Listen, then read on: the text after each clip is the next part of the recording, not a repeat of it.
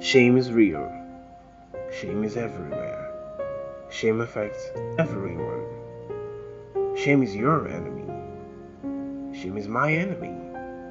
Shame is a killer of dreams. Shame is the reason for most of your fears. Shame never goes away. The only way to win shame is to talk about it. For shame cannot shame the shameless. Welcome to the Shameless Podcast with Ajewole Oluwatoyin.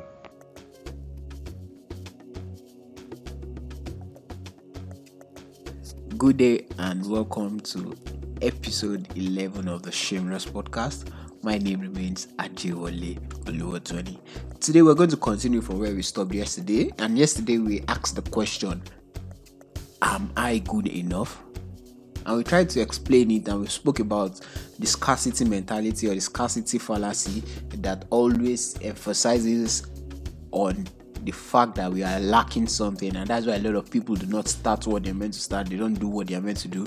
They don't try what they're meant to try because they feel they are not good enough. They are not intellectual enough. There's always the never enough problem in whatsoever it is they want to do.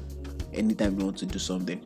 Now, the solution to being never good enough or not being good enough is not to be good enough. Okay, the solution to scarcity is not abundance, because abundance is another spectrum on its own. It's just like you're saying you want to go from A to Z immediately. Step towards overcoming the scarcity problem is to acknowledge that you are good. Okay, it's to acknowledge that you are enough. All right, not to acknowledge that you are good enough. And you must understand that everybody has his or her own flaws, and that is what makes us unique. That's what makes us different, and that's what makes us stand out. You must understand that if we are all the same thing, then we've lost the beauty. You are different with your skin color, you are different with your height, you are different with your face. It doesn't make you less of a person. It doesn't mean you do not have that ability in you. You must understand that you are unique and you are different.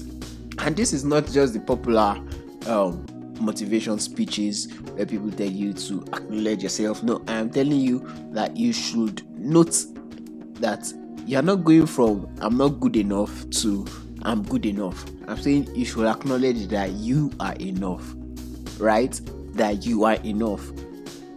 You want to write and publish it, telling people that this is where I am now at this particular point in time. I can get better and I will get better, but right now this is where I am and I want to improve, and that is why I'm sharing my work with you.